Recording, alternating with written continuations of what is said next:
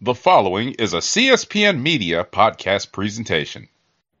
Good evening, Rick. Would you believe it's Dr. Doom?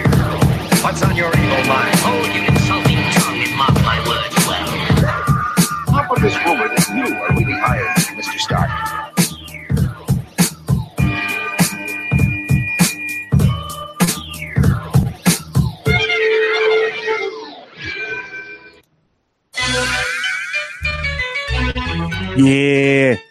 Yeah, that's right. Uh-huh. Okay. Weird. Hello. Is that our new intro? What is that? I was like, yo, where's that coming from? Yeah, that's what happens when you have a podcast already waiting to play when you have a trailer up in VLC, apparently. And hello and welcome to another exciting episode of the Click Nation's Comic Book Chronicles.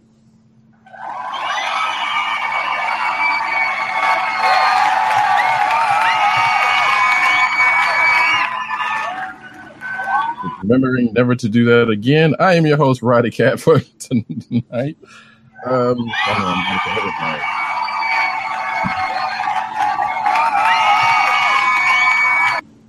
But we are definitely firing on all cylinders here tonight, as we tend to do. And with me tonight is the man behind the soundboards, the New York coolest character, and I did that for a reason, because, hey, you know what's coming up. Agent _70. What's up, everybody? We're back to the OG.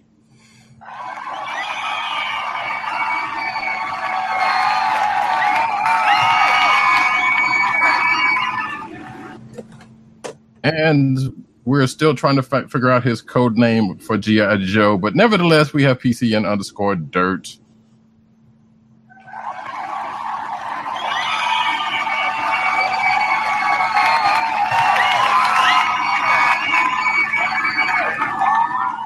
If we're using G.I. Joe code names, I'm pretty sure I'm Destro. Fair enough. Own it. I mean, PCN could be pretty cool nerd, although that wouldn't be much of a code name. I don't know. We were just gonna let that sit. Anybody want to write in, go for it. And tonight we have another episode of this here show. As we do every week, we are on Google Play and Apple iTunes. You can find us there. You can find us also on CSPN network. That's CSPN.us. You can also go to shop.cspn.us. It's just some good merch and whatnot. We do not have our brother and founder, the OGs, the Osiris of this thing, Tim Dad 98. But nevertheless, you can find him at Tim DOGG98 on Twitter. You can find him on The Click Nation on Twitter, CB Cron on Twitter, theclicknation.com. That is DKLIQNATION. You can also find the rest of us at our Twitters, Agent _70 on Twitter and Instagram. You can find PCN _dirt at PCN _dirt. Pop Culture Net on Twitter, both of those. PopCultureNetwork.com.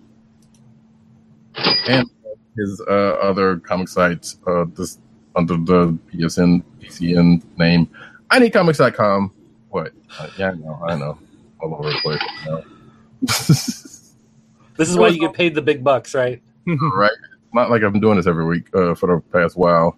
Anywho's, as we tend to do every week, we start off with the books of the week. And we're going to start off with a little known book called Batman Wang. Batman Damned.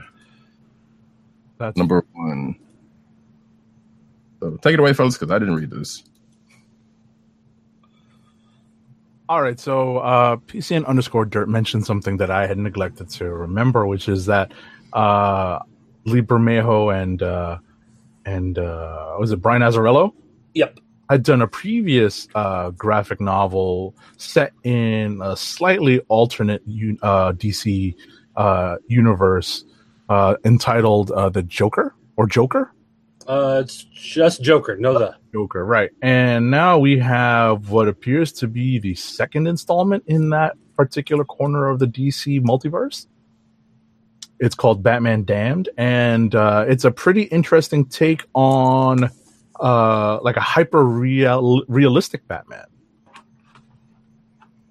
Yeah, well, it's part of the what they're calling DC Black Label, like your top shelf liquor, Right.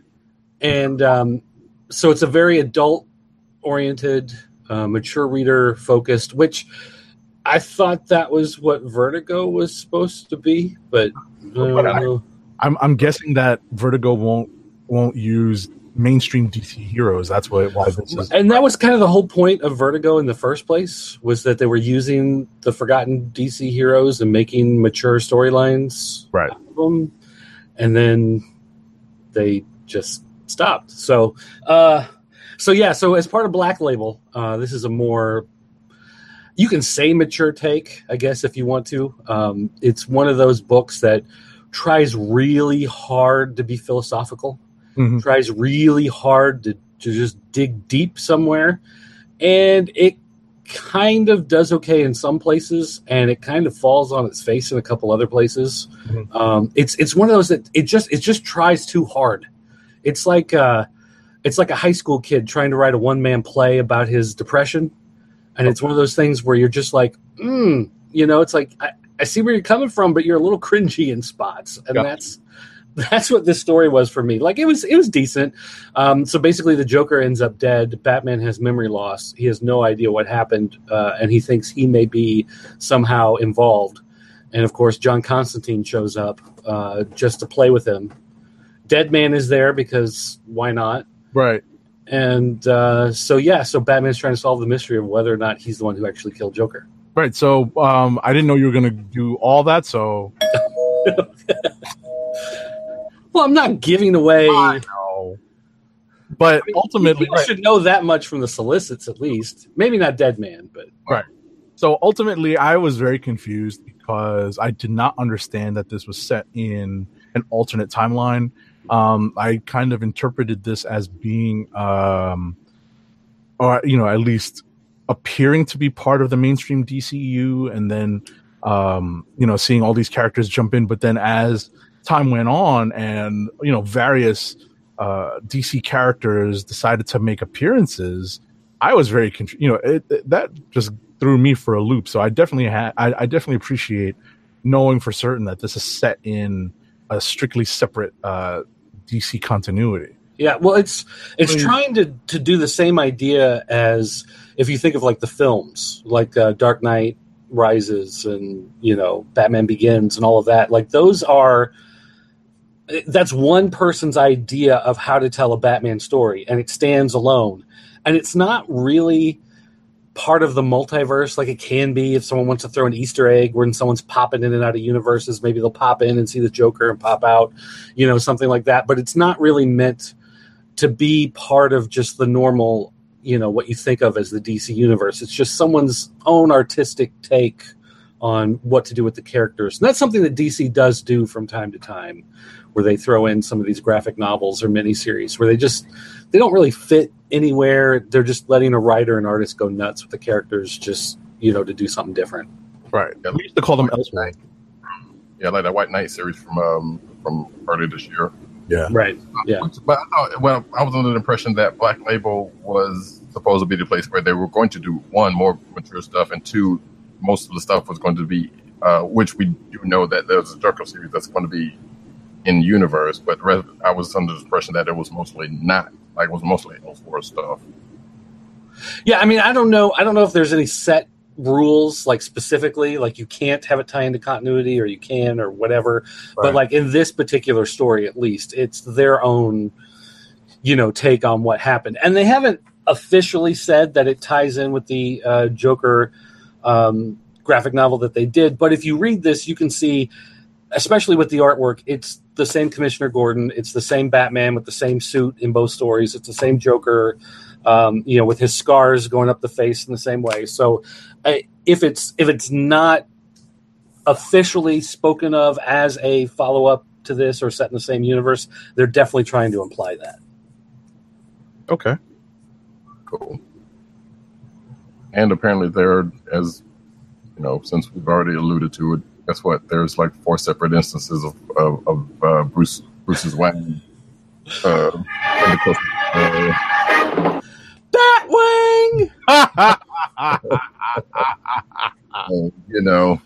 So the funny thing is, I got my copy on Tuesday night. We got the official review copies earlier in the week, and Wang, it was all full of Wang. And I read mine. I didn't even notice. Like, apparently, I'm just not geared to scan for that. But so I read the whole thing. Didn't even occur to me. And then I got online the next day, and everybody's like, oh my gosh, take a look! You can see it. It's right there. And I'm like, what are you talking about? So I pulled up the Comixology copy because I often buy digital and print at the same time because I'm just an idiot.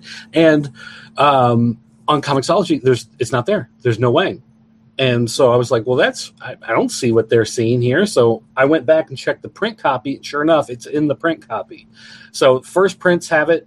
The review copies that they sent out, which were probably all generated sometime last week, all have it. But then the actual one submitted to Comixology doesn't have it in there. So at some point, somebody said, hey, maybe this isn't a good idea.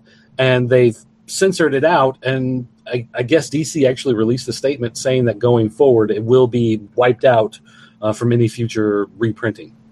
In fact, yeah. So it's because I just pulled up an article. I was going to put it in the news, but I totally forgot. But since we talk about it now, there are still 115,000 print copies out there that do somewhat show Wayne's privates, according to this article. But yeah, they do plan on going forward. Just like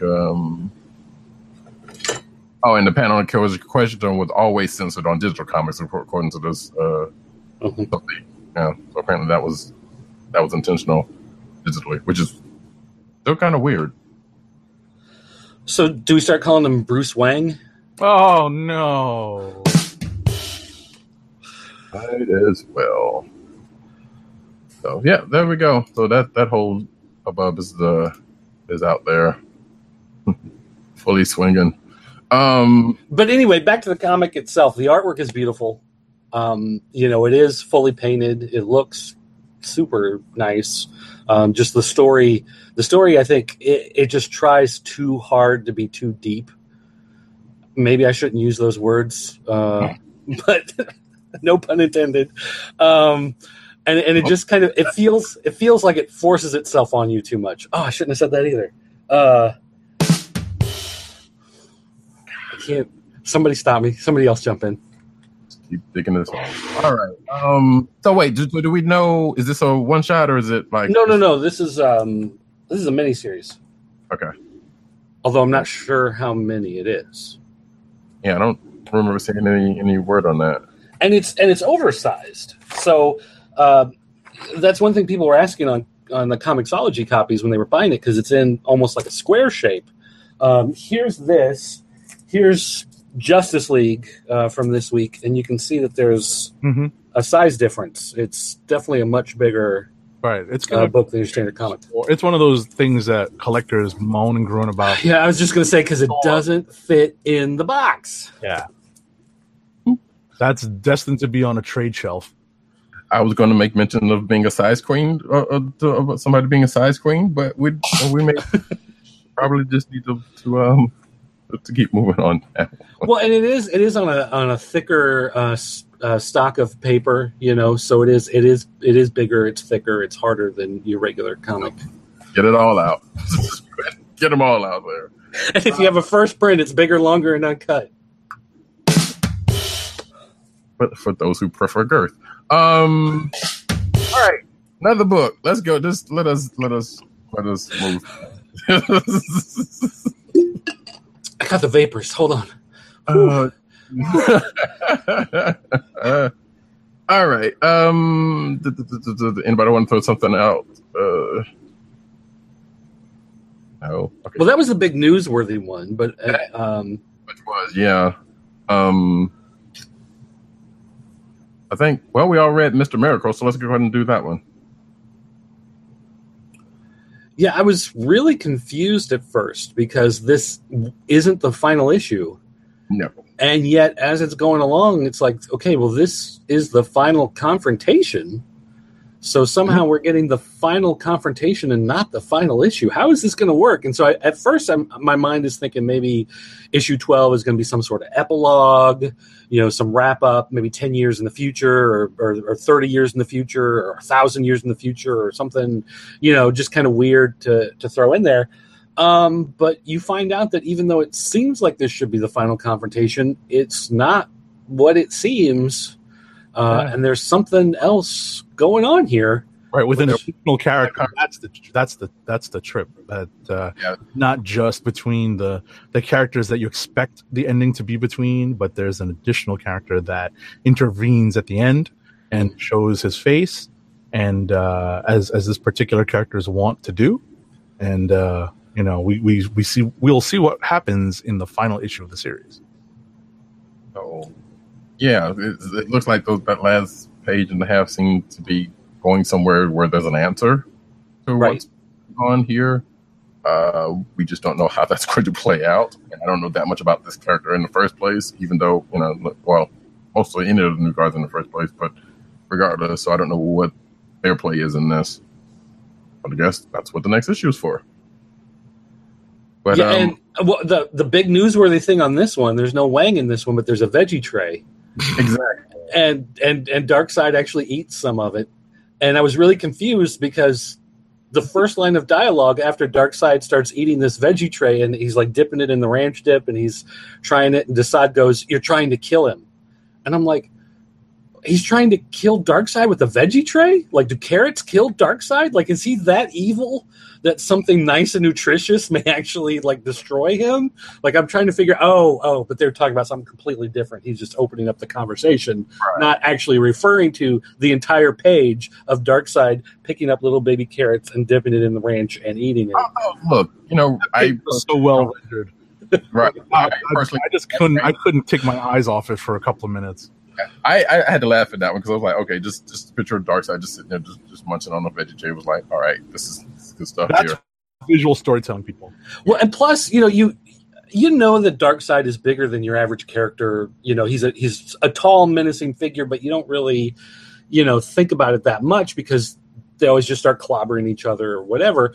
And they actually draw his like giant hands picking up this tiny little baby carrot and like dipping it in the thing and trying to chew on it, did like this entire, and it's an entire page of these panels. And it's like, that's the type of thing. I almost want to put that on a t-shirt. Like I want that page of him dipping in the veggie tray on a shirt. I think that would be an awesome shirt. I think the other one that probably needs to be put on a shirt was the baby with Darkseid with his nose. Oh yeah, well, okay. Maybe we can do a collage of some of these different things. Yeah, but that one, because that right there, there was a part where the Scott and Barter's baby is they're taking Scott and Barter's baby. That we don't have to get into all of that, but is grabbing Darkseid's nose and saying nah nah nah nah or nah. So I was thinking, I was like, wait, is he calling Darkseid's nose a banana? Like they were saying, it's like no, that's just what he says nose. I'm like, no, he's calling Darkseid's nose a banana. I'm thinking. But we don't know. There's lots of clever little things that they've come up with in this series, not only in the writing and the dialogue, but also in the artwork. This is another one of those books that it galvanizes a lot of readers because there are some people that just don't get it. And it's too, I don't want to say it's too high concept, but it's just too different from a standard comic for them to really get. Yeah, and a lot of people don't like that they've gone with that Keith Giffen old school format where it's a 9-panel page or it's a full page, right? Or maybe even a 2-page spread, but it's always the 9 panels on a page if it's being broken down every single time, regardless. And so a lot of people, I've actually talked to people that just hate it. They hate it. They don't want to read it. They don't like it. They just think it's lazy. The hard part about this story is that it does involve the new gods, where we have the kind of headliner characters that we know as from different forms of media, like the Justice League cartoon, for example, and we are also dealing with characters that are a little bit more further afield in the world of the new gods, and I think that definitely throws some people. But I appreciate this. I definitely appreciate this. I am not that familiar with the New Gods and their mythos. I appreciate the nods to comic book history in general because you see what they name the baby, right? Mm-hmm. And you know who it's named after. And Right. spoil it. So you have to read it to figure that one out. But yeah, it's a very clever book. It's very well done. I love it. And it would be my click of the week, but then there's something else that happened in another book this week. So, well, I like this issue a lot. It's definitely a candidate for click of the week for me as well. All right. So let us move on to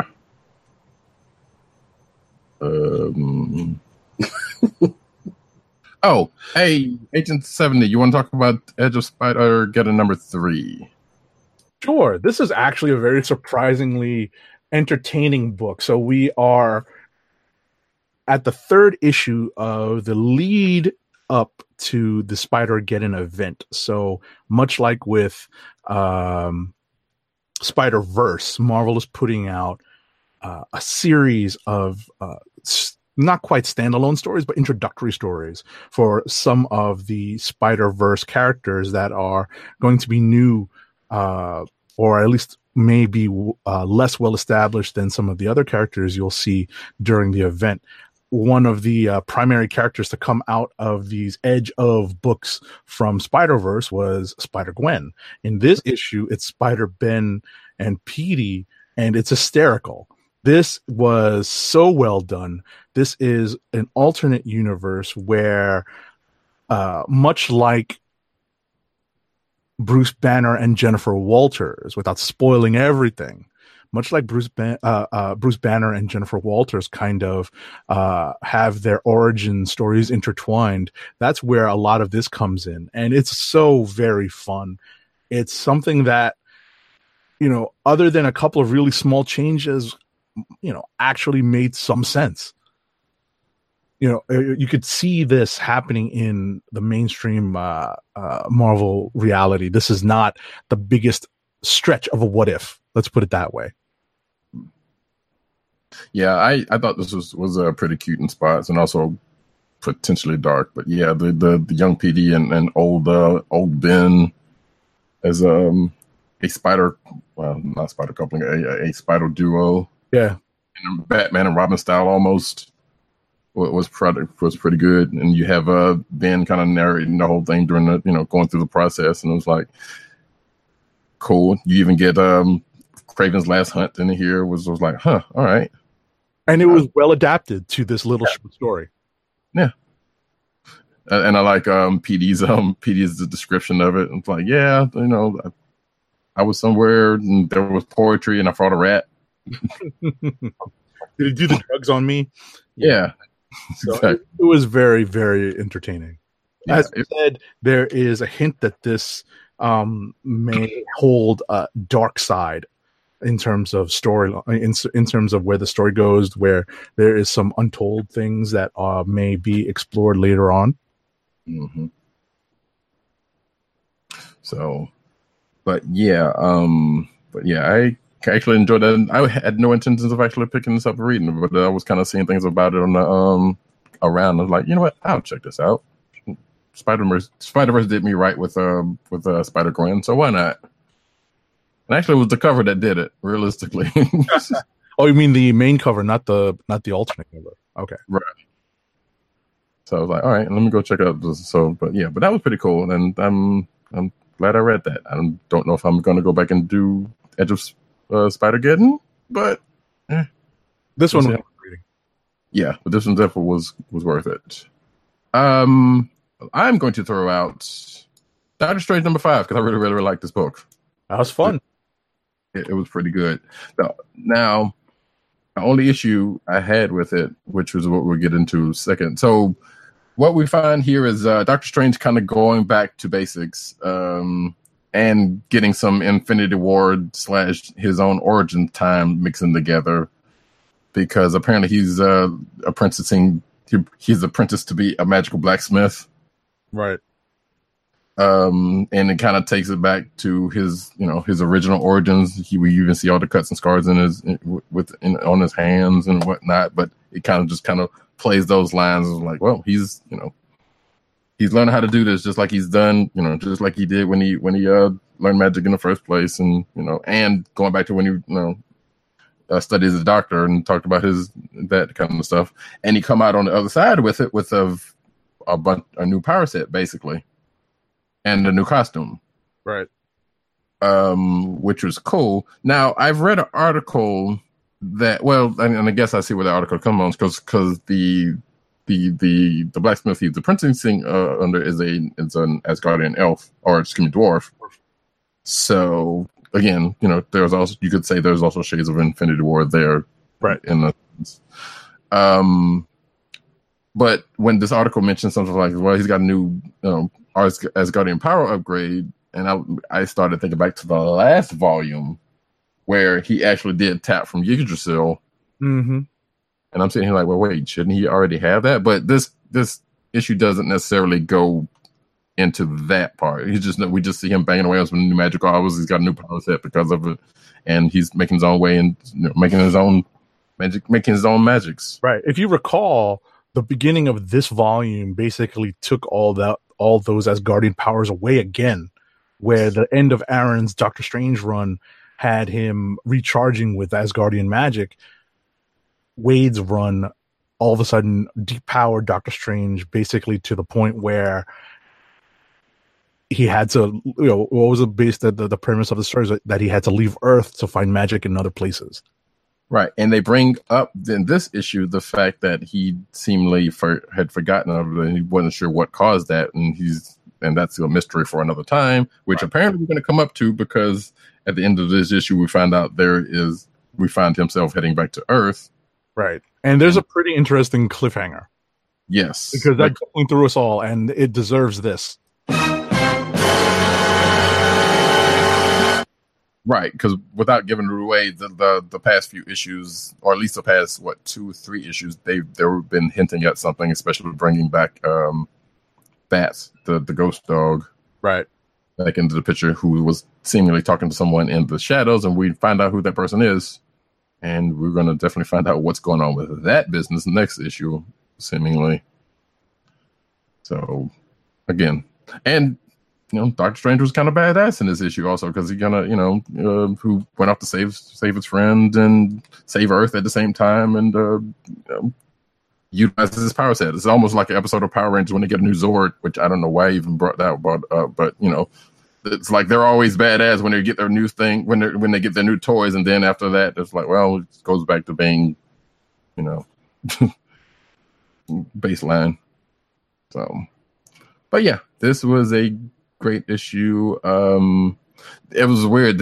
When he was blacksmith one time, I didn't want to bring it up. It looks like he had Nighthawk's mask. Or at least the way it looked. So I was like, wait, where'd that come from? But it wasn't the case. That said, this was a potential click of the week for me. And the welding mask. Yeah. So I was like, wait a minute, where did that come from? But that looks weird. That's definitely not like a okay. Right. And that's what I was thinking that. So I was like, but like I said, you kind of, and it's probably nothing from it. It was just happens to be a mask. Sometimes a mask is a mask. Alrighty. But there's that. So, and who wants to bring up something else? Maybe Justice League, Nerd? We can talk about Justice League. Or did you have another one you wanted to do? No, Justice League is fine. Justice League, so Starman has made his reappearance in the DC universe, except it's not the Starman that most people are probably thinking about. Most people are probably expecting the one from was it a Vertigo series or was it just a regular DC series? The James Robinson run. Let's say yes. Ran from early 2000s to late 2000s. I don't know. But anyway, that's the one most people are thinking. Jack Ryder, was that his name? Anyway, the guy that wore the leather jacket and had the sunglasses, Starman, not that guy. Jack Knight. That was his name? Okay. I didn't actually read that one. Thank you, Google. But no, this is the other Starman that came in the late 80s. The one that I actually bought as a kid growing up had the giant star on his chest, got his powers from a satellite that was trying to harness this radiation from space and then shoot it back down to Earth where it would be collected. And instead their satellite went a little wonky and it shot this kid out in the desert, and he got these powers and became the Starman. And I love that series. In fact, I've started rebuying the back issues every time I go to the comic shops that always have like the 10 for $1, and I'm digging through all their stuff from the 80s and 90s. I've been buying a bunch of Starman again. So I'm actually excited that the character's back because I love the character. And I'm wondering, if there's going to be anything more for him, or, if he's just there for the storyline, whatever. But we got the Batman Who Laughs returning now in the pages of Justice League. He returned at the end of the last issue, just as Starman did. And unfortunately, he's returning to be another, to be a big character again in the DC universe. And I just don't care for the character. It's a Joker Batman hybrid that came out of the Dark Knight's Metal miniseries. Right. And it's everybody freaked out when they saw him, and everybody bought all the copies, and every time he's made an appearance, people buy all the copies, and fine, whatever. But somehow he knows, the Batman Who Laughs knows about some alien god queen who every time they speak of her, the universe shudders in fear. And she was the one that the Source Wall was trying to keep in at the center of the universe. And somehow nobody in the world has ever heard of her except for this Batman from an alternate universe in the Dark Dimension, the -5 multiverse or whatever it is. So it's one of these, and with a terrible name. What was it? Perpetua? Yeah, I read her name. I just didn't put it on my list. And so, like, when I first read it, I read it as Petunia. Oh, no. And I was like, Petunia? Like Petunia's the name of the character that instills fear in all of creation? Don't you say that about my sweet Aunt Petunia. Again, Poppy's girlfriend, but sure. Yeah, you can go either way with that. But, this story, I'm just not a fan of this arc a whole lot. When it started out, I thought, great, it's going to be like big, bold, and dynamic. And instead we get stuff where they're like, Flash, you got to tap into the still force, and you got to hold still. And he's like, I don't know how to do that. And so then he has to, and he does, because of some energy that he's got to stop from somewhere, because if the energy comes through, then something's going to happen. And it's like, what? Like, so much of the story just feels like they just give you like the barest minimum of there's a threat, you got to stop it. And then we get 2.5 issues of everybody, we got to stop this thing. We got to fight real hard. I just think that there's way too much going on in this story, where we have these interludes and these side missions, because not only do you have the Justice League, you also have the Legion of Doom, and Snyder has to give shine to all of these characters. Right. And there's a side mission where I just got very confused. And I think it's, spoiler alert,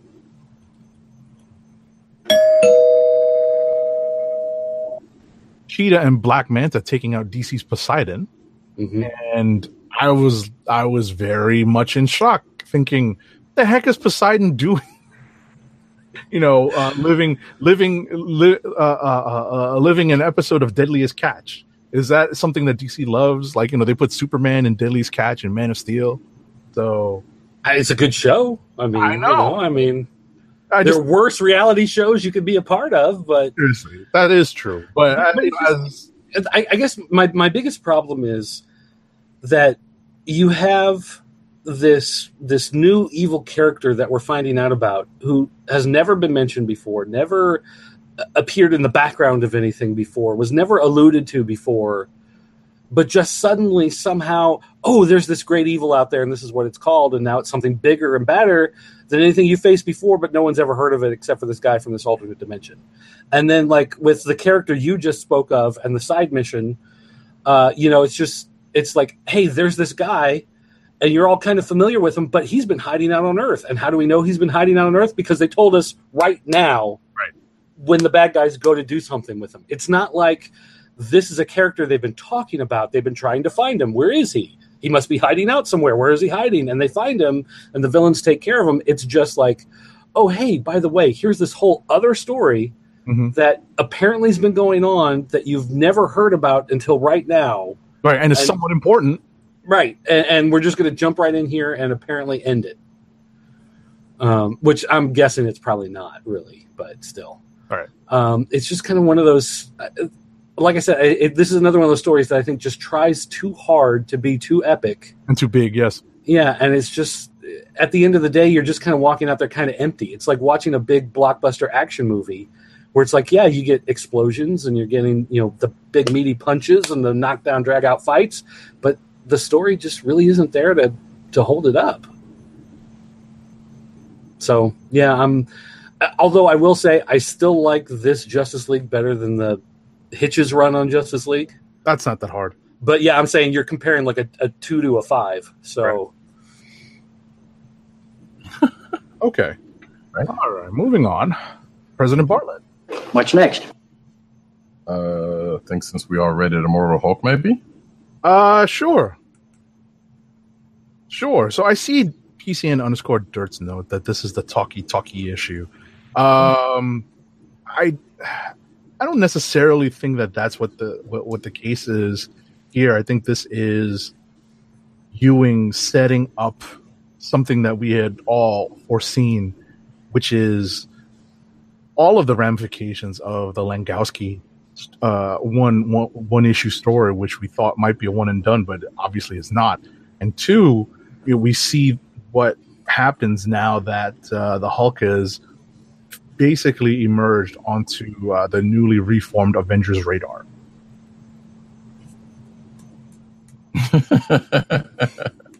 Yeah, I'll tell you what happens. Nothing happens. A lot of people have conversations. A lot of people walk into rooms and make declarations.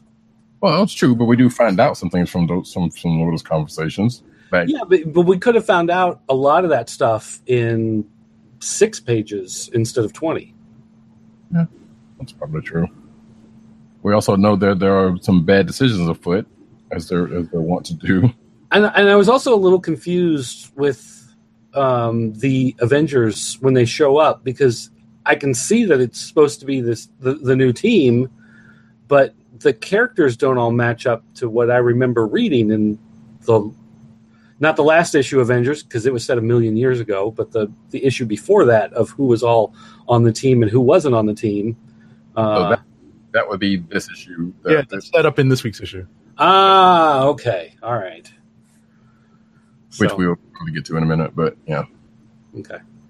But yeah, still, I mean, when it got done, I was like, okay, well, I mean, that's all right, but that was still, kind of one of those filler issues where, you didn't, nothing really happened except for we had to move this guy here and this guy over here and move this piece here and bring in this guy so we can move her up in here to get in the way here so that we could have this confrontation here, and then you have to wait for the next issue to actually get the confrontation, that it was building up to. So we just need to get one of those pin boards with the pins and the red yarn to just put all that together.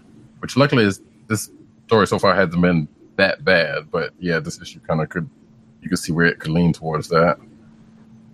But yeah, this. I mean, I still like it. I mean, overall, I still like the series. Don't get me wrong, and I'm still buying it. I have no plans on dropping this from my pull list at this time. But I still, this issue compared to the 5 that have come before, I think this is the weakest out of the 5. Right. And it's because it's a setup for what's going to happen next. Transition to the superhero side. Right. Gotcha. Yeah, we see the players come into the fold, or at least most of the players that we know are coming to the fold all together. And I guess the Avengers in the mix too for whatever issue or two they're going to scrap it out in. But yeah, so there's that. And I guess, being that case, let's go ahead and talk about Avengers number 8 since we're here. Yeah, I don't think PCN _Dirt read this. Nope, I gave up on the book. Okay, yeah. I think you should jump on because this is a good place to jump on because Ed McGuinness is not doing the art. Okay, well, I mean, granted, that helps. It helps immensely because... Hang on. let me see if I can get him back on board with this. I mean, it doesn't necessarily have to be the case, but so you stayed on board until the fiery woolly mammoths. Great. How about this? The Avengers move into a dead Celestial at the North Pole. Do they meet Santa at the North Pole? No, not yet. Okay, I'm not in. Okay. It's pretty cool. Like in all seriousness, all I had to do was open this to not the first page, but the second and third pages, and just everything moving forward. Dave Marquez is on this book doing art for I think at least this arc, and it is so much easier to read this book with good art attached to Jason Aaron's script. Everything flows so much better.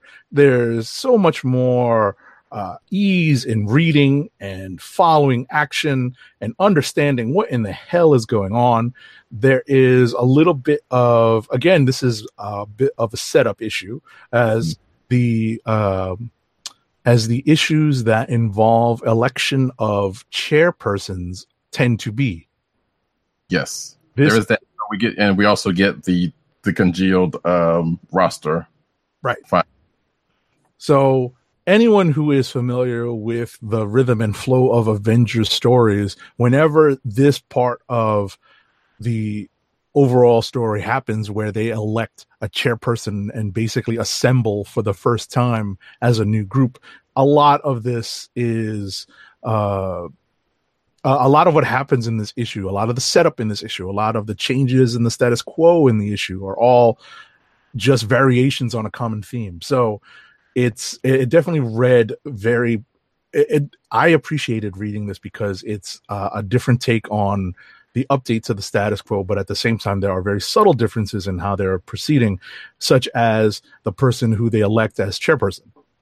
Right. It was, so that part was slightly a bummer because usually there's a little bit more ceremony, at least classically, there's a little bit more ceremony behind the picking of the chair. But once they did this, which I'm not mad at the pick because, sure. I laughed just before that where Captain Marvel, Carol Danvers says, "I won't be a backup dancer for the big three." I laughed at that. I thought that was a great line. Actually, I think I laughed at that, and I also laughed at the her interaction with Tony, which that's basically kind of worth the read right there. When they talked about that, because that was kind of a thing that was still kind of hanging in the air from Civil War 2. Yeah, but like I said, the thing with the naming of the chair was seeming unceremonious. Like as soon as that happened, it was like, well, business as usual, and just kind of flew through that. Also, I guess in this we get, I guess going back to Hulk in the lineup, we get to find out about She-Hulk's power upgrade, which that one kind of messed with me for a second. Also, because I could have sworn a lot of that kind of came out, or a lot of that was before tangling with the Celestials, with her, the change of her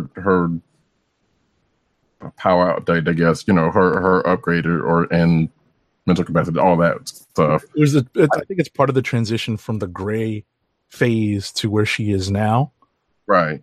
And that was further explored in her solo book for the extent that it was still around. Right, but that's what I'm saying, and that's like, well, but they just kind of, or at least let me rephrase that. It read like they just says, oh no, this happened because of the Celestials. When, like I said, which I can see part of it because of the thing they did last issue or issue before last. I could see that being a part of it, but it's like, well, like this other stuff was in her solo, so I'm not sure how it could just be played into that. Nevertheless, yeah, I was going to say, just to wrap my recommendation to PCN_Dirt on this, I think this is the issue to pick up. I think it's worth reading this to see if the new direction that they're going with this team is worth you picking up. As I said earlier, we see what happens. Yeah, Loki gets taken care of. Exactly. All I have to say about this is that the art made this so much more enjoyable.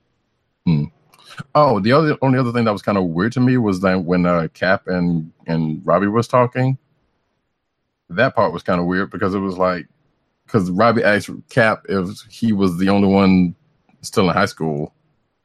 No, he was, if he was the strongest, and I think there was a talking about is he the only one that's been in high school? I'm like, well, what about Kamala and Miles and Nova? Because all of them. Well, no, I think he's talking about on the current roster. I know, but that made it seem like ever is what he was asking. Right.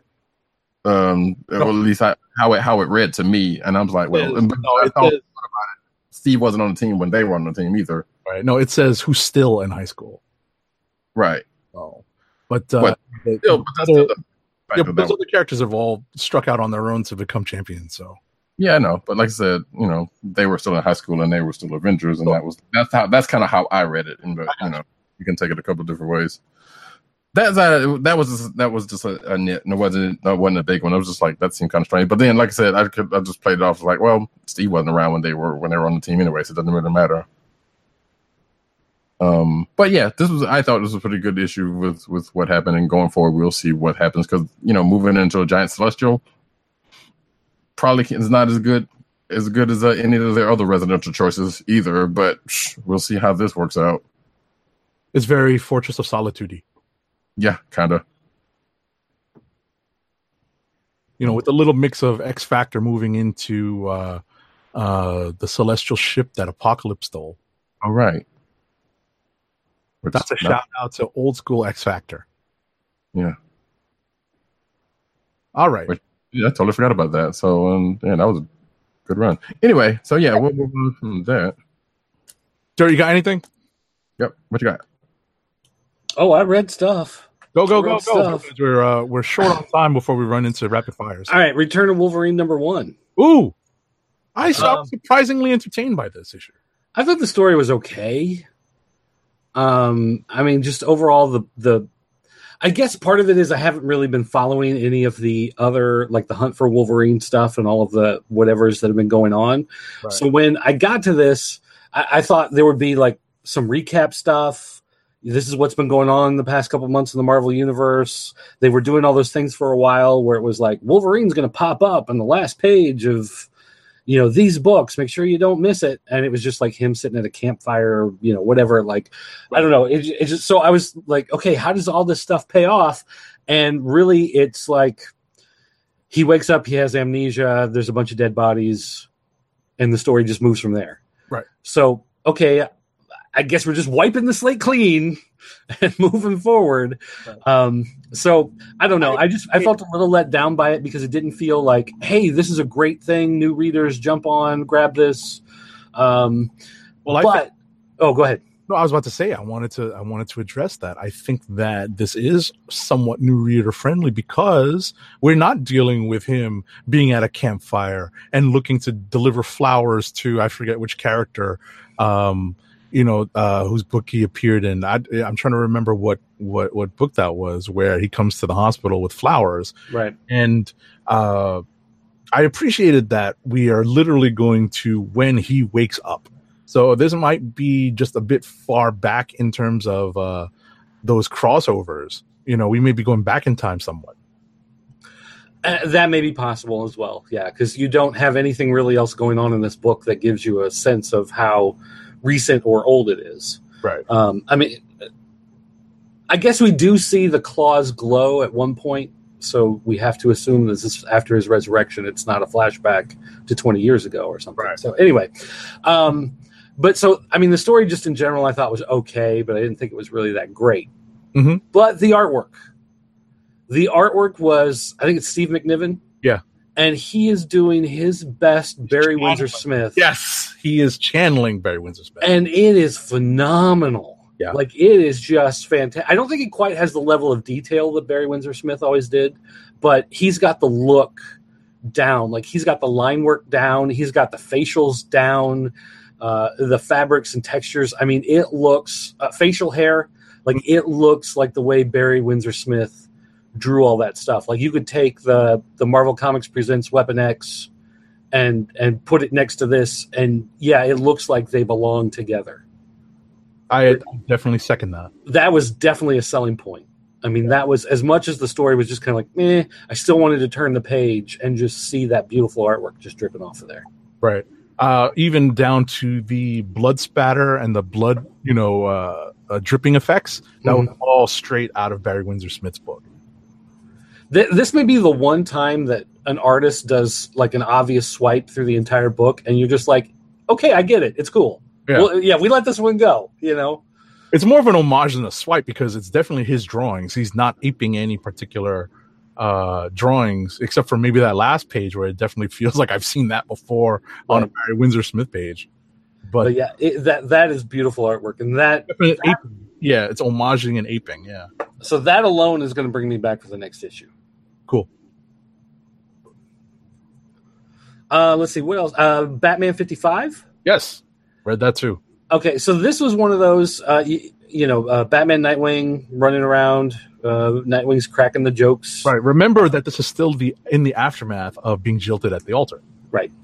So trying to, bring some smiles back, bring some levity, but the story takes this little side turn, and you see this mysterious guy arrive in town.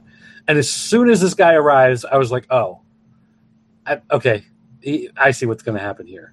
Like, to me, it just kind of telegraphed the whole thing. Like, oh, so we have Nightwing is so happy and so light and so much joy, and Batman is so dark and brooding, and Nightwing's starting to crack through the shell, and then this guy makes his move, and it's like, okay, all right. Mm-hmm. So I thought that was a little weak in the way that was structured, but I love the interaction between the characters. Sure. The way that Dick Grayson was acting around Bruce just really harkened back to, a lot of the stuff that we've seen with the whole Bat family. Robin is always the light and the joy and the happiness that keeps Batman from going over that edge.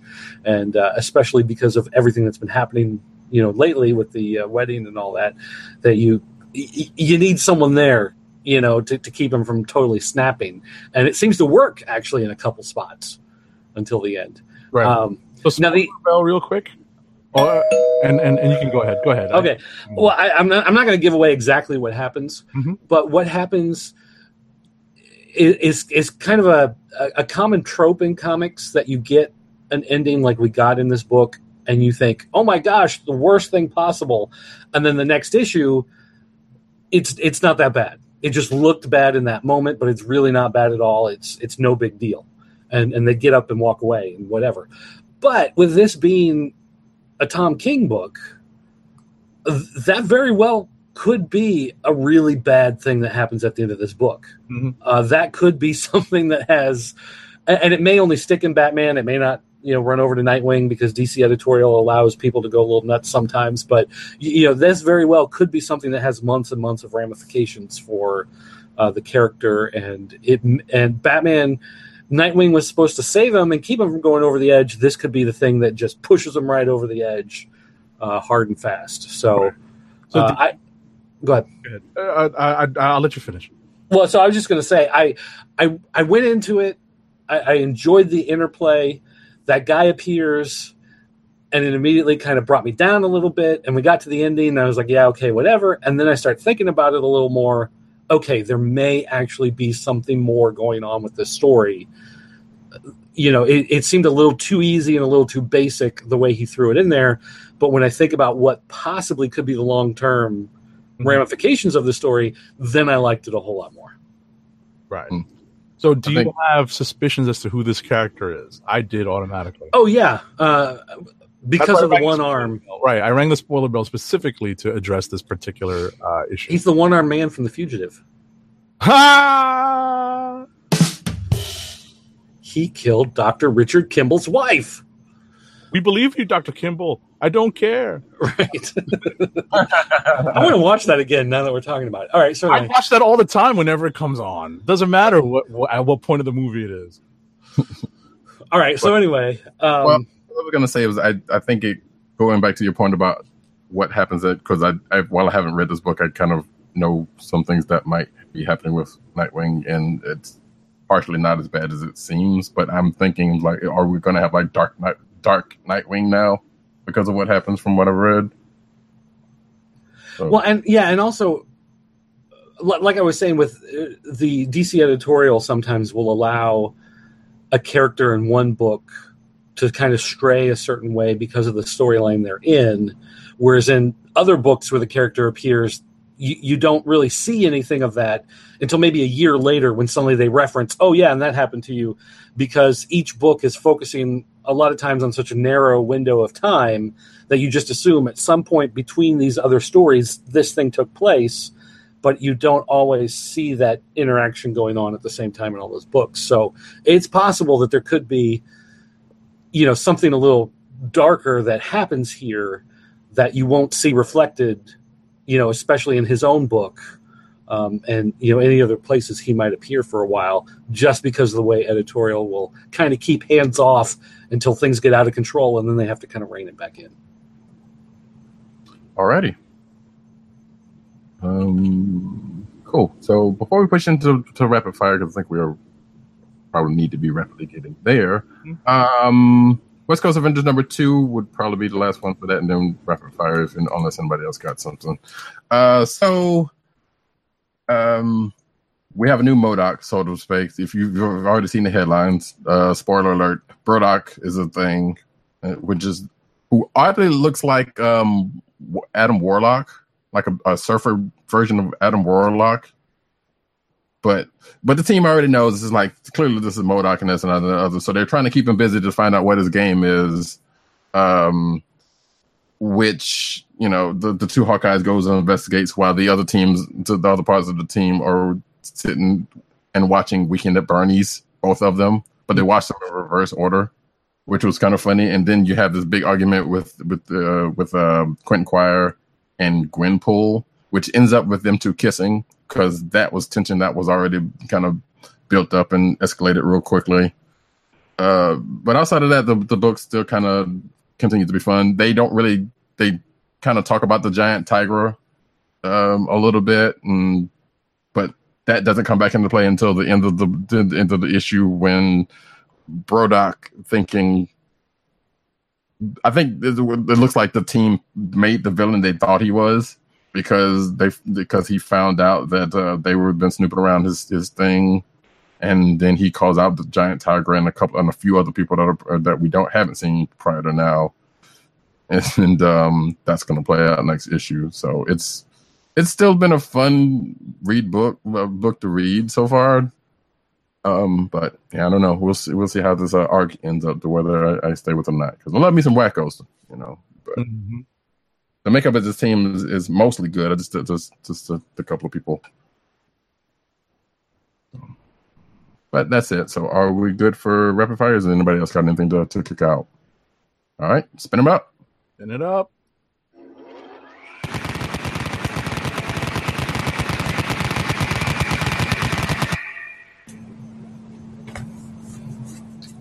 All right, let it roll. Yeah, go ahead and do mine. Star Wars Lando Double Announcement #5. This is the end of the miniseries. It basically gets you to the place he ends up being right before Solo Star Wars movie, in a nutshell. See, Teen Titans #22. So after the events of last issue, we thought one of the Titans had been dealt with, which apparently at the end of this book turned out not to be the case. Kid Flash is still kind of hurt up about it, but Red Arrow's like, look, we need to train because to keep this stuff from happening again. They do. She pretty much takes down the rest of the team with the exception of Robin, who's off on his own doing this other thing. And kind of like, look, y'all can't rely on your powers. You've seen this in Arrow and other places and others, so you kind of know what that's about. We found out that Robin is, which I don't know if this is playing out in his book also, but apparently he and Red Hood are working together on what's going on also, because Red Hood shows up in the book, but no one else knows about that. He also interrogates people in his jail, and the rest of the team doesn't know about that to get the information that he gives to Red Hood. And then at the end of the issue, Kid Flash finds out that Roundhouse, that the team member that we had thought died, is apparently still alive and chilling at his house. Okay. So, yeah. Injustice versus Masters of the Universe #3. Dirk, are you reading this? Or are you waiting for I have actually. I grabbed them, but I haven't read them yet. Gotcha. Yeah, this is probably something you might want to check out. The only thing is if you're not really up on the Injustice universe, there's a couple of things that might kind of that they bring up that might kind of throw you out there. But outside of that, like this is basically both sides are saying, "Hey, we need to go ahead and finish these people off tonight." And due to Adam getting some stuff, they try to go on their part when Superman is supposedly indisposed, but it might have been either a ruse or just a weird timing. And there's a couple of big fights happen because on the other side, where on Eternity in Eternia, Darkseid's attacking Castle Grayskull. And at the end of this issue, a confrontation that you've been waiting for happens, although it might be over before it started. Let's see. John Wick #3. I know Agent 70 said he was going to read this, so I won't spoil it. But there's really not much to spoil because it's John Wick. He's going around killing people. Well, let me rephrase that. He's killing people, then gets propositioned, and then people are after him again. That's in a nutshell. There's a 1-2 things that happen in between that, but you can read that for yourself. And then I think the last one I have is nope, not that one. Star Wars #54. And as I say in my notes, Han tries out an X-wing, Leia tries out a TIE fighter, and they end up meeting in almost a disastrous way, but it doesn't go that way. Another day, another set of codes that need to get back to the rebellion, and there's also callbacks to Rogue One and a recent Darth Vader issue. And that is my books. Okay. Let's see. I've only got a few. We actually covered a lot of what I read this week. Just to wrap, X-Men Gold #36. This is the final issue of this particular run of X-Men. Mark Guggenheim does a classic one and done story that actually doesn't have an ending, ends on a minor cliffhanger. Essentially, a new mutant appears, and several things are still unresolved in the X world, but ultimately we will be running straight into Uncanny at with the culmination of the events in the story. Wait, is it Cannonball who comes back? I'm sorry? That a New Mutant. Is it Cannonball? No. When I say New Mutant, I mean like literally a New Mutant appears on the Cerebro screen. So anyway, I understand. Amazing Spider-Man Annual #1. So was it Boom Boom? No, it wasn't. Was it Boom Boom, the New Mutant? Trying to rapid fire here, fellas. Amazing Spider-Man Annual #1. This is written by Saladin Ahmed, and this was a pretty interesting story. But we've sort of seen this before in the Spectacular Spider-Man cartoon, where it's a untold tale of Spider-Man in the wake of coming back to Earth after Secret War. After the first Secret War with the alien symbiote costume. So we find out what happens, and we kind of read the story and hear the story through the point of view of the symbiote. That's what's different in this. So it's still read like something that we might have seen before. Thor #5. This is, I know there's lots of people who are on again, off again with Thor, especially with the art being Mike Del Mundo. It's not always the clearest thing, but this week Christian Ward is doing a guest appearance, and he did a killer job on was it Odyssey, the Fraction book, the Image book, and he also did a spot on Black Bolt, and this is King Thor versus Phoenix Wolverine. I am not spoiling a damn thing. It is a lot of fun. There's flashback scenes in this, and it just reads like a great Marvel comic. It's just a lot of high-powered combat in the mighty Marvel manner. So that wraps up my rapid fire, because we covered all the books I read earlier. Was it Wolfsbane? Was Wolfsbane the New Mutant? Okay, all right. Nerd alert! All right. I only got 2 other books here. I talk about Venom #6. This is wrapping up the arc of the Venom God. We found out in earlier issues that the symbiotes are all kind of interlinked mentally to this one all-powerful one. It's just, the one here on Earth has been gone for so long. He's been disconnected from the hive mind. And now that he's reconnected, the big bad guy wants to come back and reabsorb him. And so that sets up for what basically happens in this issue, which is the confrontation where Eddie Brock doesn't want to lose his symbiote. And this Grendel monster thing wants to come and get him. So Donny Cates has Beowulf reference. Look at that.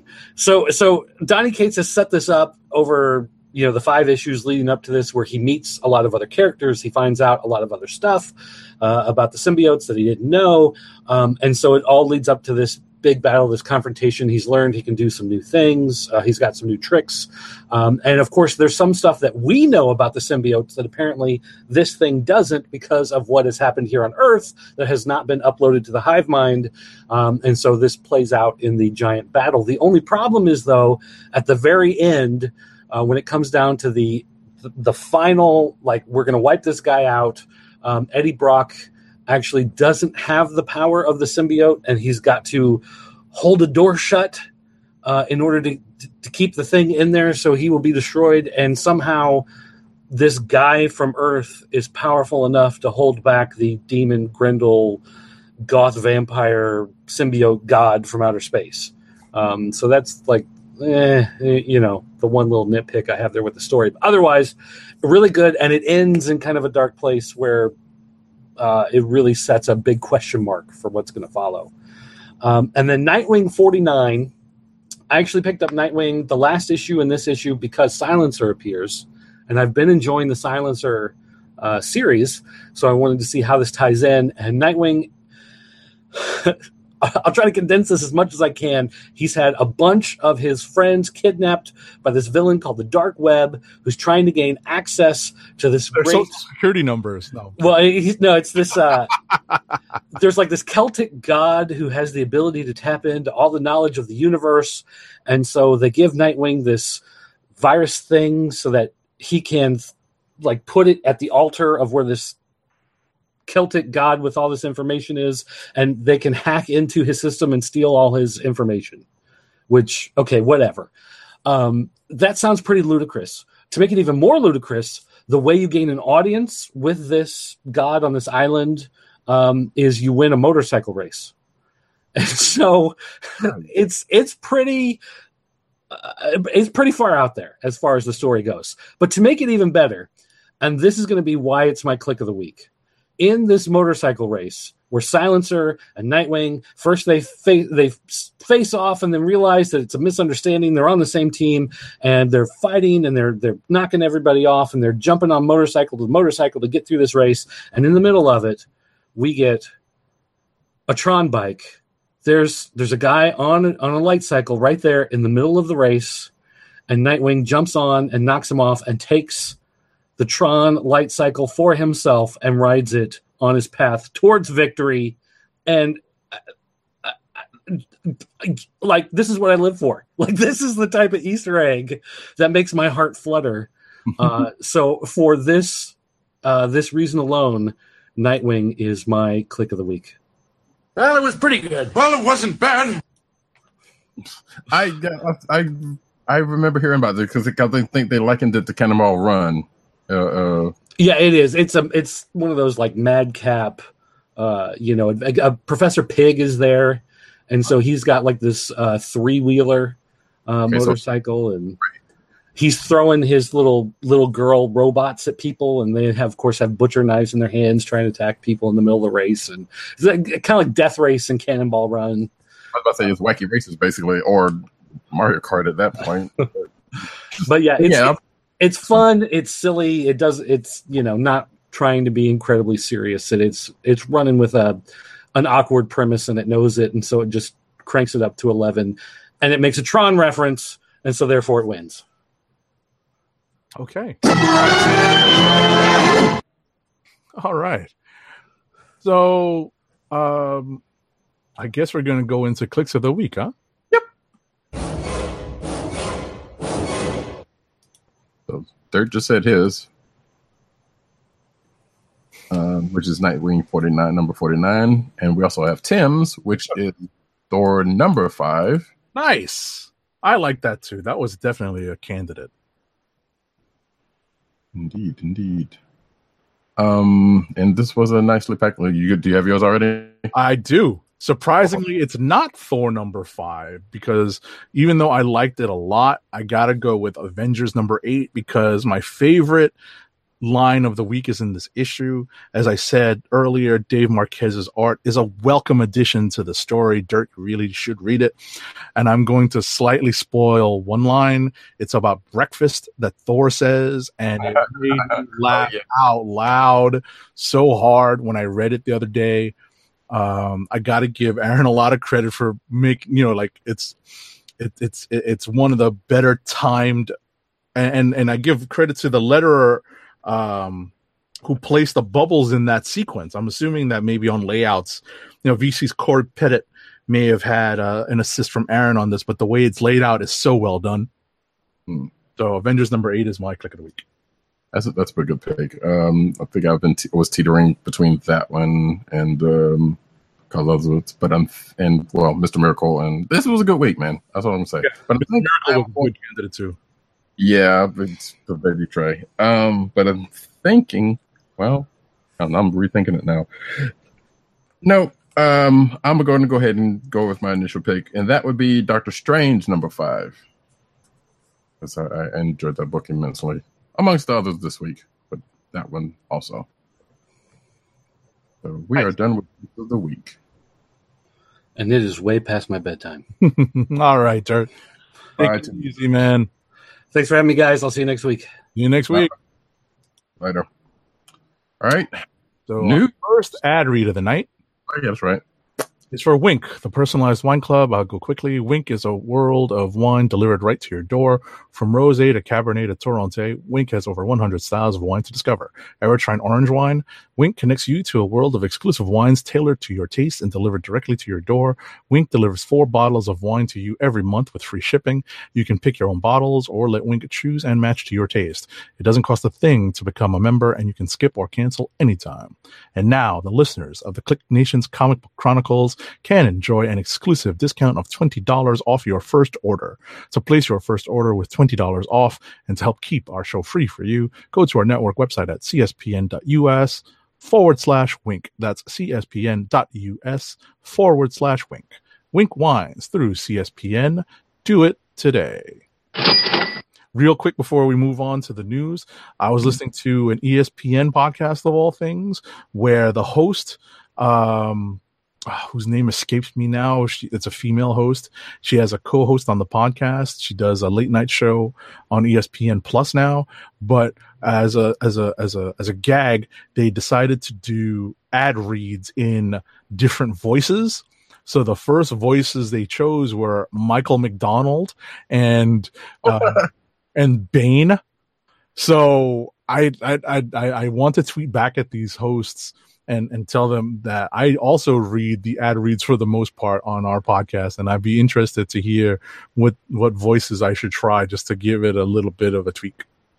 You know what? How about this? If you feel so inclined next week, or even later on tonight, or later on, you know what? Just knock into one if you got it, and we'll let the audience decide. I don't want to get that Michael McDonald one because I can hear the Bane one already, but and you have to send me a link to that podcast. Sure. But news. Coming news.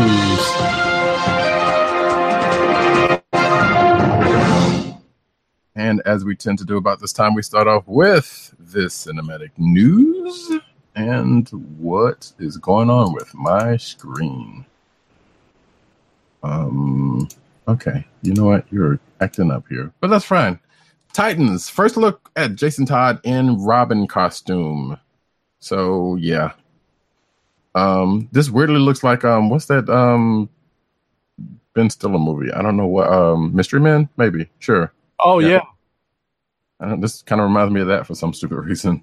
Mm-hmm.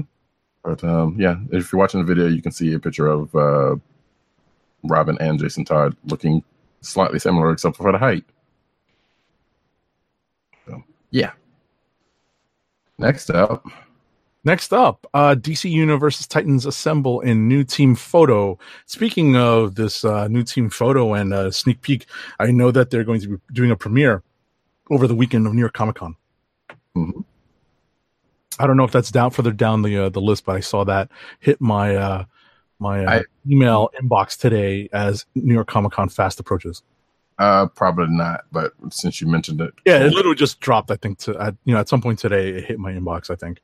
Yeah, and I was about to say, could have sworn I might have mentioned it at the last one. Which, by the way, I did there was an all new show from last week's news. I did episode 181.5. If you're so inclined, go check that out. But I did a couple of days prior to this recording, so you can go check it out and hear my thoughts on the news. Well, you hear the news and on DC Universe, which I went over also. By the way, I did a little overview on that. So I know if you've had time to mess with it. Mm-hmm. No, not yet. I have not. Cool. Well, moving right along. Actress Breck Basinger, no relation to Kim, I'm pretty certain of that, is the hero of DC Universe's Stargirl. So it just came off the wire today, because we know they were doing a Stargirl show, and we now have our said Stargirl. There you go. Okay, next up, DC moved to new Warner Brothers division with a new president in charge. Yes, Pam Layford is the new president of, has been promoted to President Warner Brothers Global Brands and Experiences with responsibility for Warner Brothers consumer products, DC themed entertainment, and a new global franchise team. So congratulations to her. Henry Cavill. So I talked about, this is one of the things I talked about during said news show a few days ago, in that Henry Cavill may or may not be walking away from the Superman, and according to one report on CBR, it is a fake, or actually CBR through TMZ, which you take that for whatever. So yeah, if you don't know about Alan Corsar, there was something saying that Cavill might leave the role of Superman because of some breakdown in negotiations between him and DC or Warner Brothers, and there was something rumblings about it had something to do with a cameo in Shazam that didn't quite work out because of scheduling issues, which doesn't seem like that would be the case. Cavill's manager came out and said, hey, he still got the cape in his closet, whatever that means. And I think later that day or that night, Henry Cavill himself went on Instagram and did some cryptic Instagram video post with a Krypton shirt. Or with a Krypton wrestling shirt, whatever, regardless of this. And now this is going on saying that it might be fake, which I was under the impression of like, you know what, even if it was a thing, it could have been a money play, which we don't know if Cavill's like that or not, or even the people behind him. It's a thing. Regardless, stay tuned to see what happens with that. Okay, next up, new set photos reveal a first look at Joaquin Phoenix's Joker. So new set photos provide the first look at his take on the Joker in the upcoming film. Looking like Jim Carrey a little bit. That's weird. Anyway, Harry Potter's Emma Watson dons Wonder Woman costume in new photo. So if you're watching the video, you can see Emma Watson and someone dressed as a Yoda, or what looks to be, which I guess was a Halloween costume or something. I don't know what's going on. Well, anyway, it was for some reason. Doesn't matter, but that was on our Instagram page. There you go.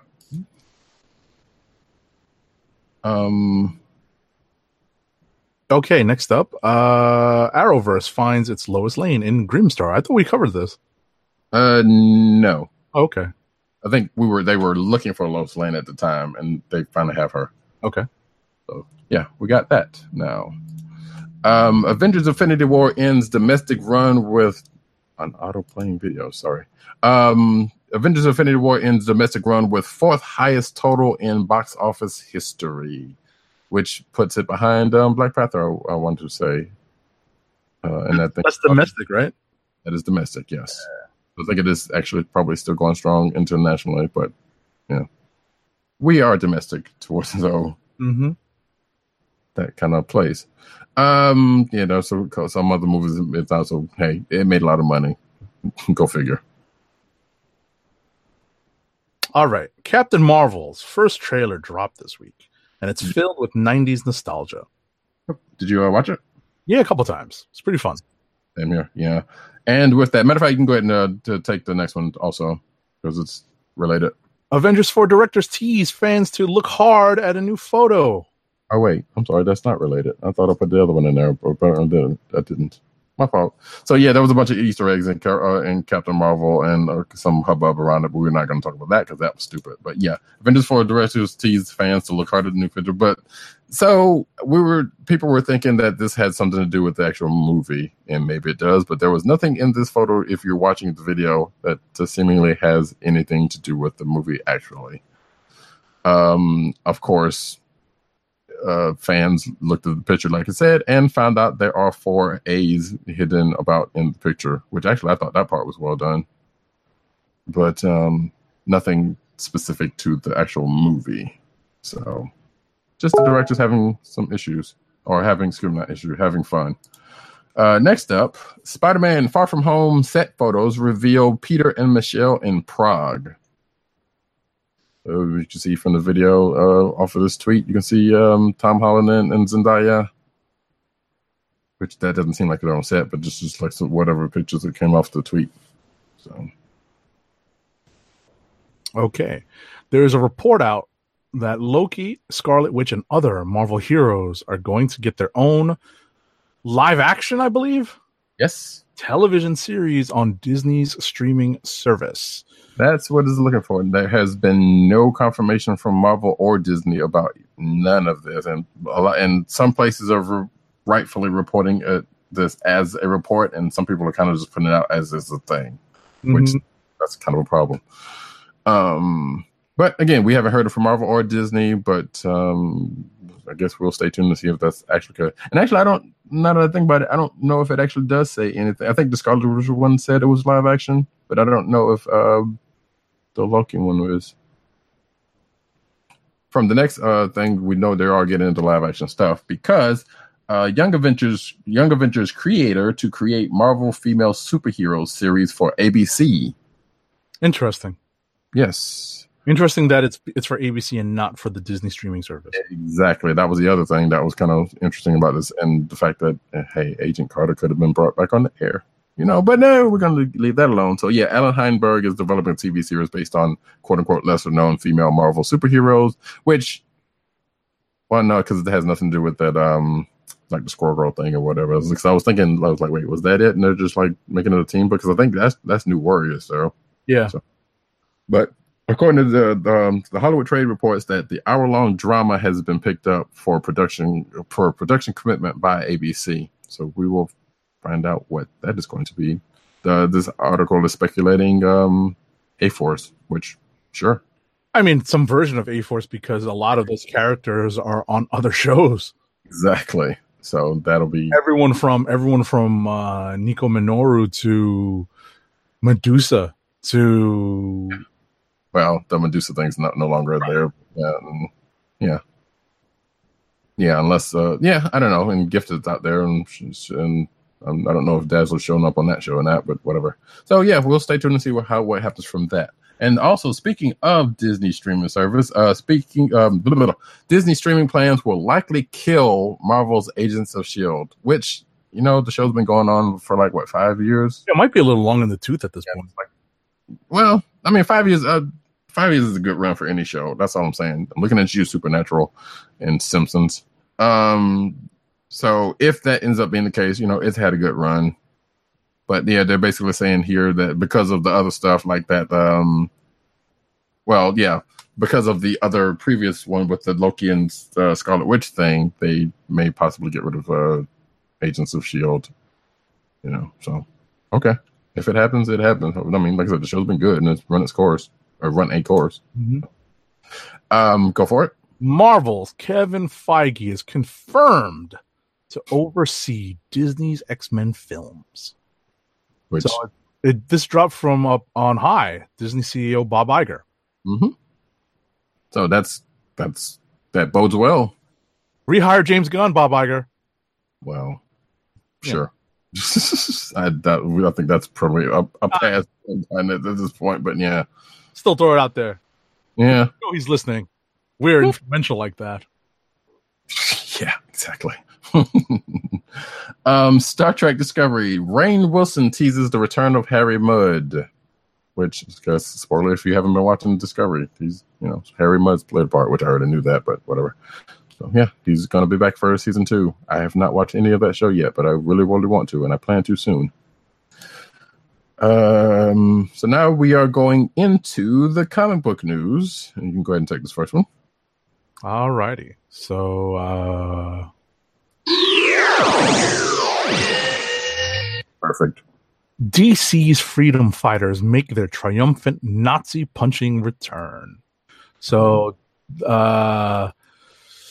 this is the Earth X Dream Team, the Freedom Fighters. They're making their return in the Rebirth era with a brand new 12-issue limited series by Robert Venditti and artist Eddie Barrows, set to hit shelves this winter. Which I'm kind of curious as to whether that CWC, the Ray show, had anything to do with that, which I kind of doubt it. But hey, Nazis punching Earth X. Well, and the last Arrowverse crossover, maybe so. But punching Nazis, that's pretty much the order of the day. Midnight release planned for Nightwing-centric Batman 55 and Batman. So, yeah, this is kind of old news at this point because all of these issues are out. Well, I don't know about that. But, no, I'm sorry. Harlequin 50, I don't think it's out yet. But regardless, Batman 55 came out, and apparently, I guess they had something. And Batman Damned is out this week either. So, apparently, there are other DC titles. Oh, wait, no, all of them for this week. So all of these titles, came out this week. And I guess they had some midnight thing, which I had not heard anything about because my shop didn't have anything. But moving right along. Wade and Ramos's Impulse Omnibus was canceled, but may return in a different format. So DC Comics has canceled plans for the Impulse run by Wade and Ramos to be printed in an omnibus hardcover, but there are plans to reprint the material in another format. Or put it on DC Universe. Right. That's a thing, I would assume. Anyway, so I talked about this in the last show, but I got the name wrong. I thought it was Bridget per person, and it was not. Steve Orlando renews DC exclusives, and actually I'm going to take the next one with it because this is actually related, sort of. I think it is. Wait, I keep saying that, and yet I don't. Yeah, the one after this is related, not this one. I meant to move that. So yeah, Steve Orlando renews his DC exclusive contract, and along with that, there's going to be a new Martian Manhunter book written by Steve Orlando and with art by Riley Rossimo, and that's going to be launching in December. So, and I don't think it's a it is a 12-issue series, and it is a re-examination of the character's origins and emotional journey, and also a detective story on Earth, because he did have John Jones, his secret identity.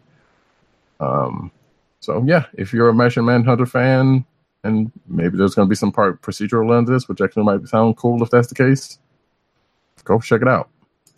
Okay, so you did Swamp Thing and Secrets, Truth, and New Comic Book Language. No, I didn't. I did not do that one. You do. Secrets, Truth, and New Comic Book Language will be uncovered in Martian Manhunter.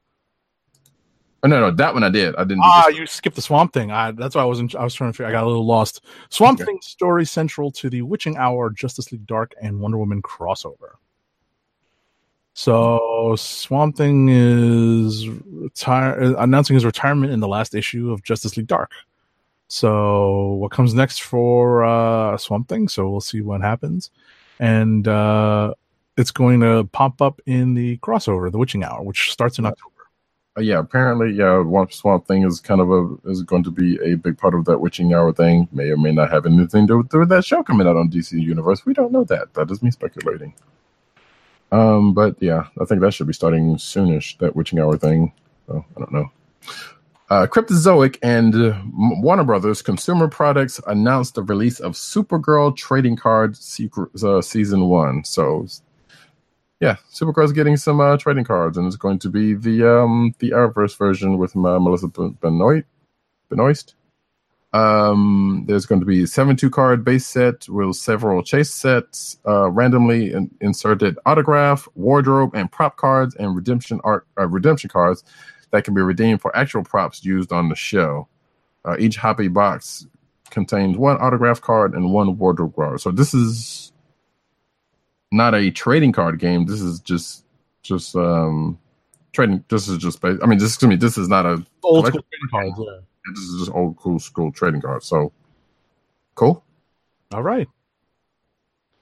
So next up, Candace Patton calls Flash Funko Pop line a missed opportunity. So the actress who plays Iris, right? Mm-hmm. Yeah. Comments that the initial wave, which was released a few years ago, contained characters, but did not contain an Iris West.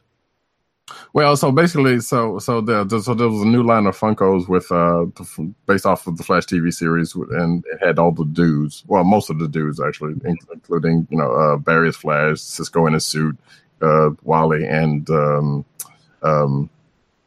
Jay Garrick. What she did not know at the time was apparently Funko was going to release, and she basically said that it was a missed opportunity because there's some, missed opportunity for some kick-ass female characters for a show to get a pop line is basically what she was saying. And she listed off a name of the characters who could have used one. What she did not know at the time was that Funko apparently was going to release at least one and maybe more next week. And Funko came out and said, we were going to surprise you next week, but why wait? Killer Frost is our first NYCC exclusive retail. And yes, she is a Sarah exclusive, which means that it won't be just an NYCC exclusive. So, I don't know if there are any of the other ladies on the show that's going to get a Funko line, but apparently that's the only one they mentioned. And I don't know. We'll see next week if they end up doing any more. But there is something out of that did happen, and I think they said, in a follow-up tweet, the company, being Funko, said, "We hear your demands for more female CW The Flash pops, and we will pass it along. We promise." So, yeah. Okay.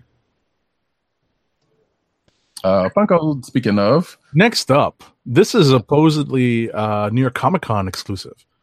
And yeah, I really, really want this one. Yeah, we'll see if I'm able to get my hands on one.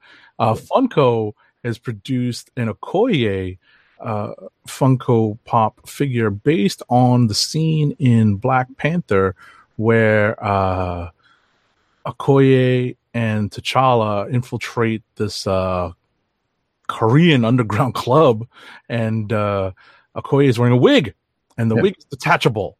Yes, it is the wig snatching in the Funko Pop figure. Yeah. The wig snatching scene that people have gift and did all the fun stuff with. We're getting a Okoye character Funko with the detachable wig, and it's going to be insert jokes there. It's a nice figure to add to the collection. Mm-hmm.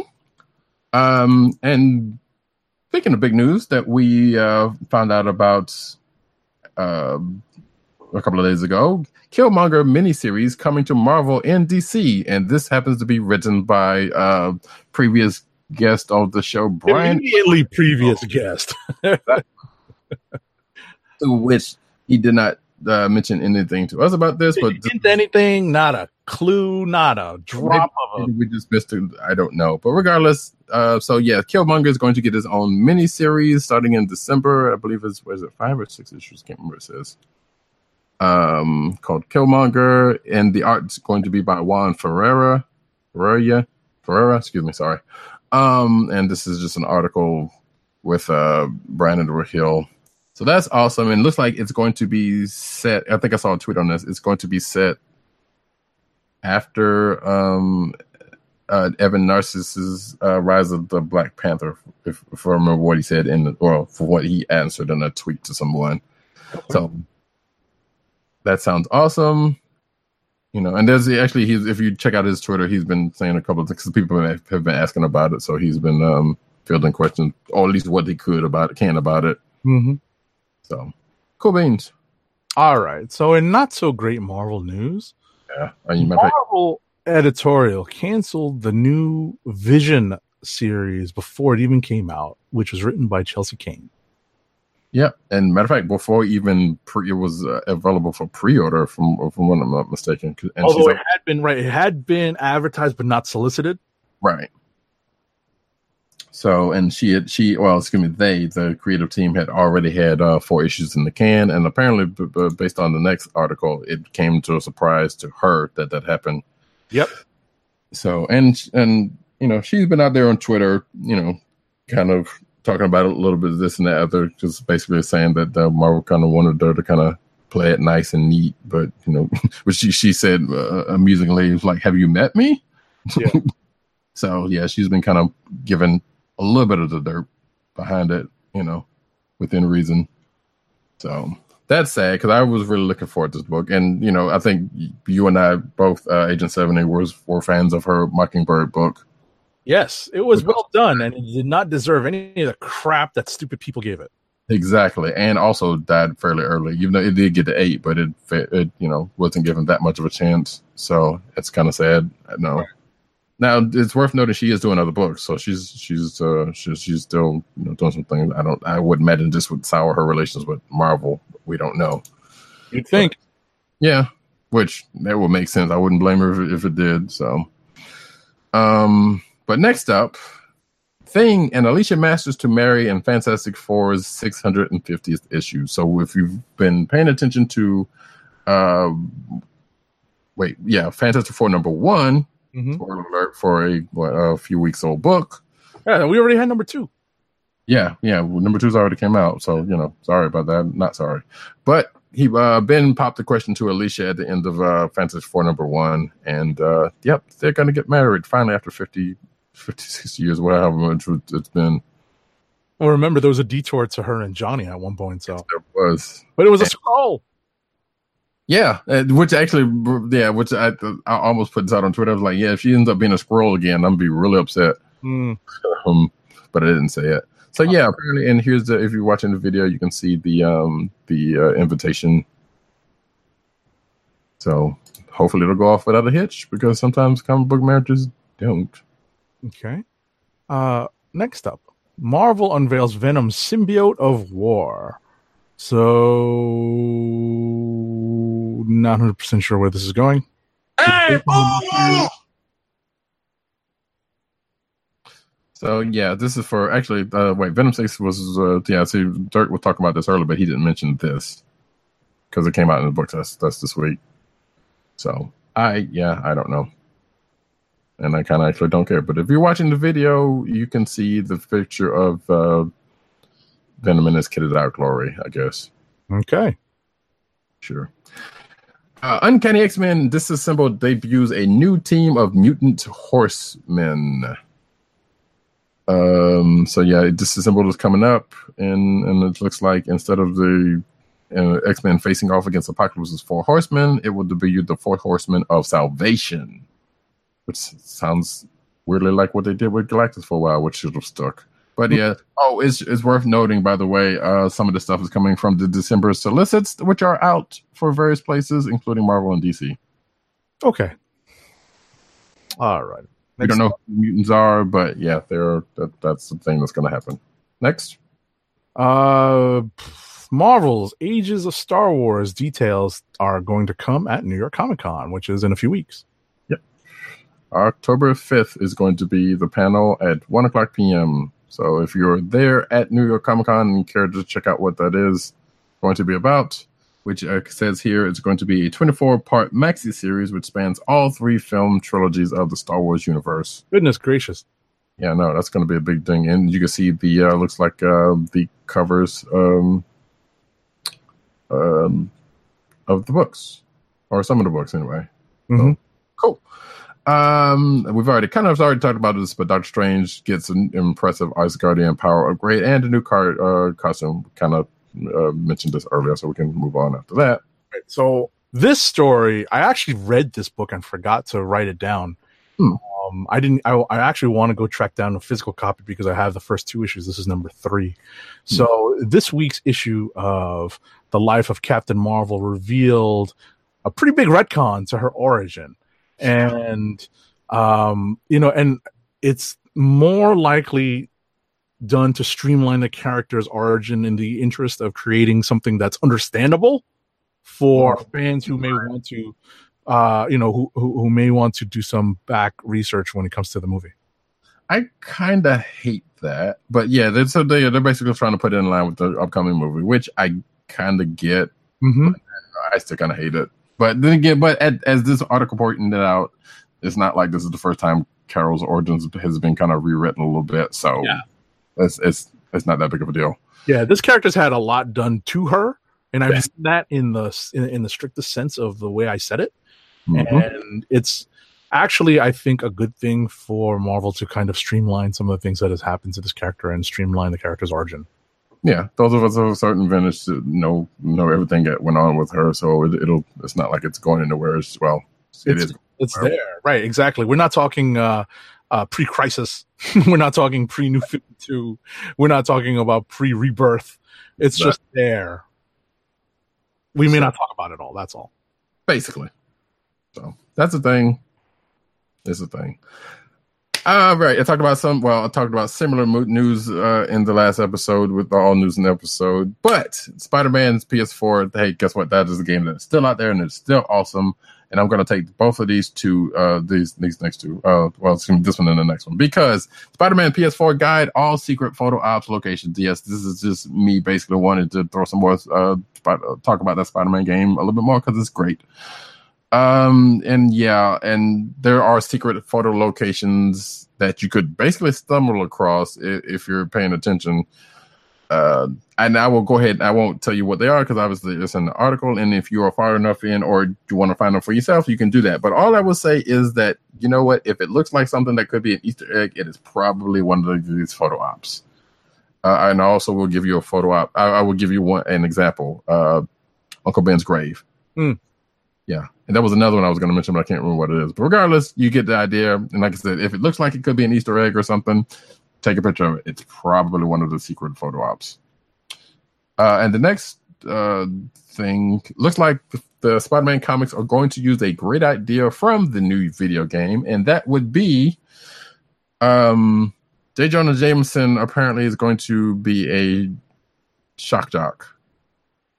Which, I mean, kind of he already is. So right. I guess Jameson is going to get his own podcast. Now, the thing is about in the game, that version of Jonah is kind of the sense of a shock jock, and actually he's kind of plays more like, as much as I hate to say it, but this is not the first. Would not be the first person to make this correlation. Kind of sounds like Alex Jones, really, but going up against Spider-Man. Yeah. So because during the course of the game, you hear like snippets from podcasts, and he kind of sounds like in that case in a couple cases in a couple of times. Wonderful. Okay. But yeah, so that is the thing, and I guess in this case he's going to have and of course you've seen the video, you can see there's a video with a link to one of the podcasts, and it's called Just for Facts. I don't know if they're doing that part, and I don't think they're going to go with that angle in the comic book because obviously at this point we know JJJ is kind of pro Spidey because of knowing who he is. So this article of speculation, is he going to be pro Spider-Man or what? But regardless, I guess that's going to be a thing that's going to happen in the books, which is the second or third thing that's probably come out of that game that's going to end up in the books. So there you go. And last up, go for it. Matthew K. Manning and John Samarova take on Marvel Action Avengers from IDW Publishing. So IDW Publishing has announced that it's publishing an all-new Marvel Action Avengers comic book series for younger readers based on Marvel's most popular superhero team. It's going to be helmed by the writer, Matthew K. Manning, and artist John Samarova. And they're introducing a dynamic roster to battle a mega-sized threat. So when this hit on Twitter, I will note that this kind of confused a few people, and almost including me, because I thought about it for a minute. I was like, well, they are doing Star Wars Adventures, and I was like, well, it could have been something like that. But we did not know it at the time until this came out that indeed it is an all ages book, and they're doing the publishing on it. Because people were like, wait, what's going on here? Because they're thinking, oh, it's Avengers, so why isn't Marvel doing this? Which is worth noting that IDW does publish other things like this from other licenses. And that is it for the news. We have one more ad to go through, unless you got something else you want to bring up. No, I've got this last ad, and I'm trying to decide what voice to do this in. It's kind of funny. I hadn't really given too much thought to it. It just sort of crossed my mind as we were doing the show. I don't really have a great impression, so I think I'm going to hold off and work on this for another week. So but in the interest of doing it quickly, I'm not going to do my Christopher Walken. So, Funko, fun at first sight. Your home for exclusive collectibles such as their world famous pop vinyl bobbleheads, apparel, t-shirt, hats, and socks, and brand merchandise, custom DIY pop figures, art books, and skateboards. And now, the listeners of the Click Nation's Comic Book Chronicles can enjoy 10% off your entire purchase when shopping at Funko. To place your first order with 10% off, and to help keep our show free for you, go to our network website at cspn.us. That's cspn.us. Then click on the Keep Our Podcast free link at the top of the page.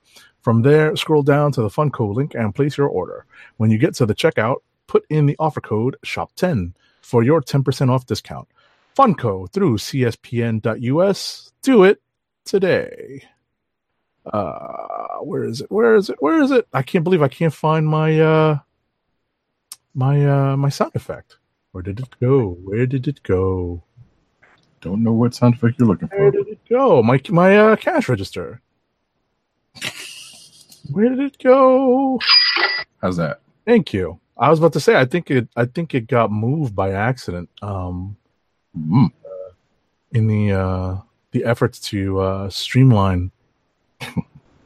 Got it. Well, in that case, we're going to end the show for the night, and we will be back with you next week. Same bat time, same bat channel. Hopefully a little bit earlier if we get the gremlin ironed out. Damn you, Impossible Man.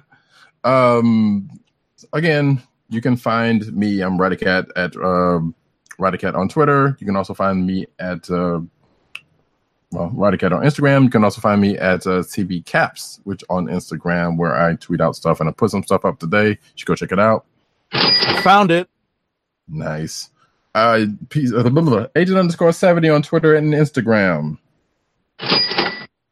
PCN_Dirt on Twitter, and I don't know if he's on Instagram, but he probably is. But he probably wouldn't want you to do that. PopCultureNetwork.com, PopCultureNet on Twitter also, and INeedComics.com. Tim DOGG98 on Twitter. CB Cron and The Click Nation on Twitter. That is DKLIQNATION. And of course, theclicknation.com. And also go check out his works over on Comic Book Resources CBR. Go give him some clicks and some love because he writes some great stuff there. It sounds like got a fairly full plate given the news that some of which we've gone over tonight. You can find this peer program on the CSPN network. That's CSPN.us. You can also find us on Google Play and Apple iTunes, and the CSPN SoundCloud. You can also go check us out there on that channel. And last but not least, shop.cspn.us, where you can get some merch from this program and other programs on the CSPN. You can go there, get some nice swag with our emblazoned with our logo. And with that, folks. Again, we will see you here next week about this time. Wait, no, we'll be prepping for New York Comic Con next week. Okay, so it'll be the week before NYCC next week, and I'm sure there will be some news coming out or coming before that, which I'm sure will come out next week, in addition to more stuff from solicitations. So stay tuned to that, and we will see you then. This has been the Click Nation's Comic Book Chronicles, and we are gone. Peace. Good evening, Rick. Would you believe it's Dr. Doom? What's on your evil mind? Hold your insulting tongue and mark my words well. What would this woman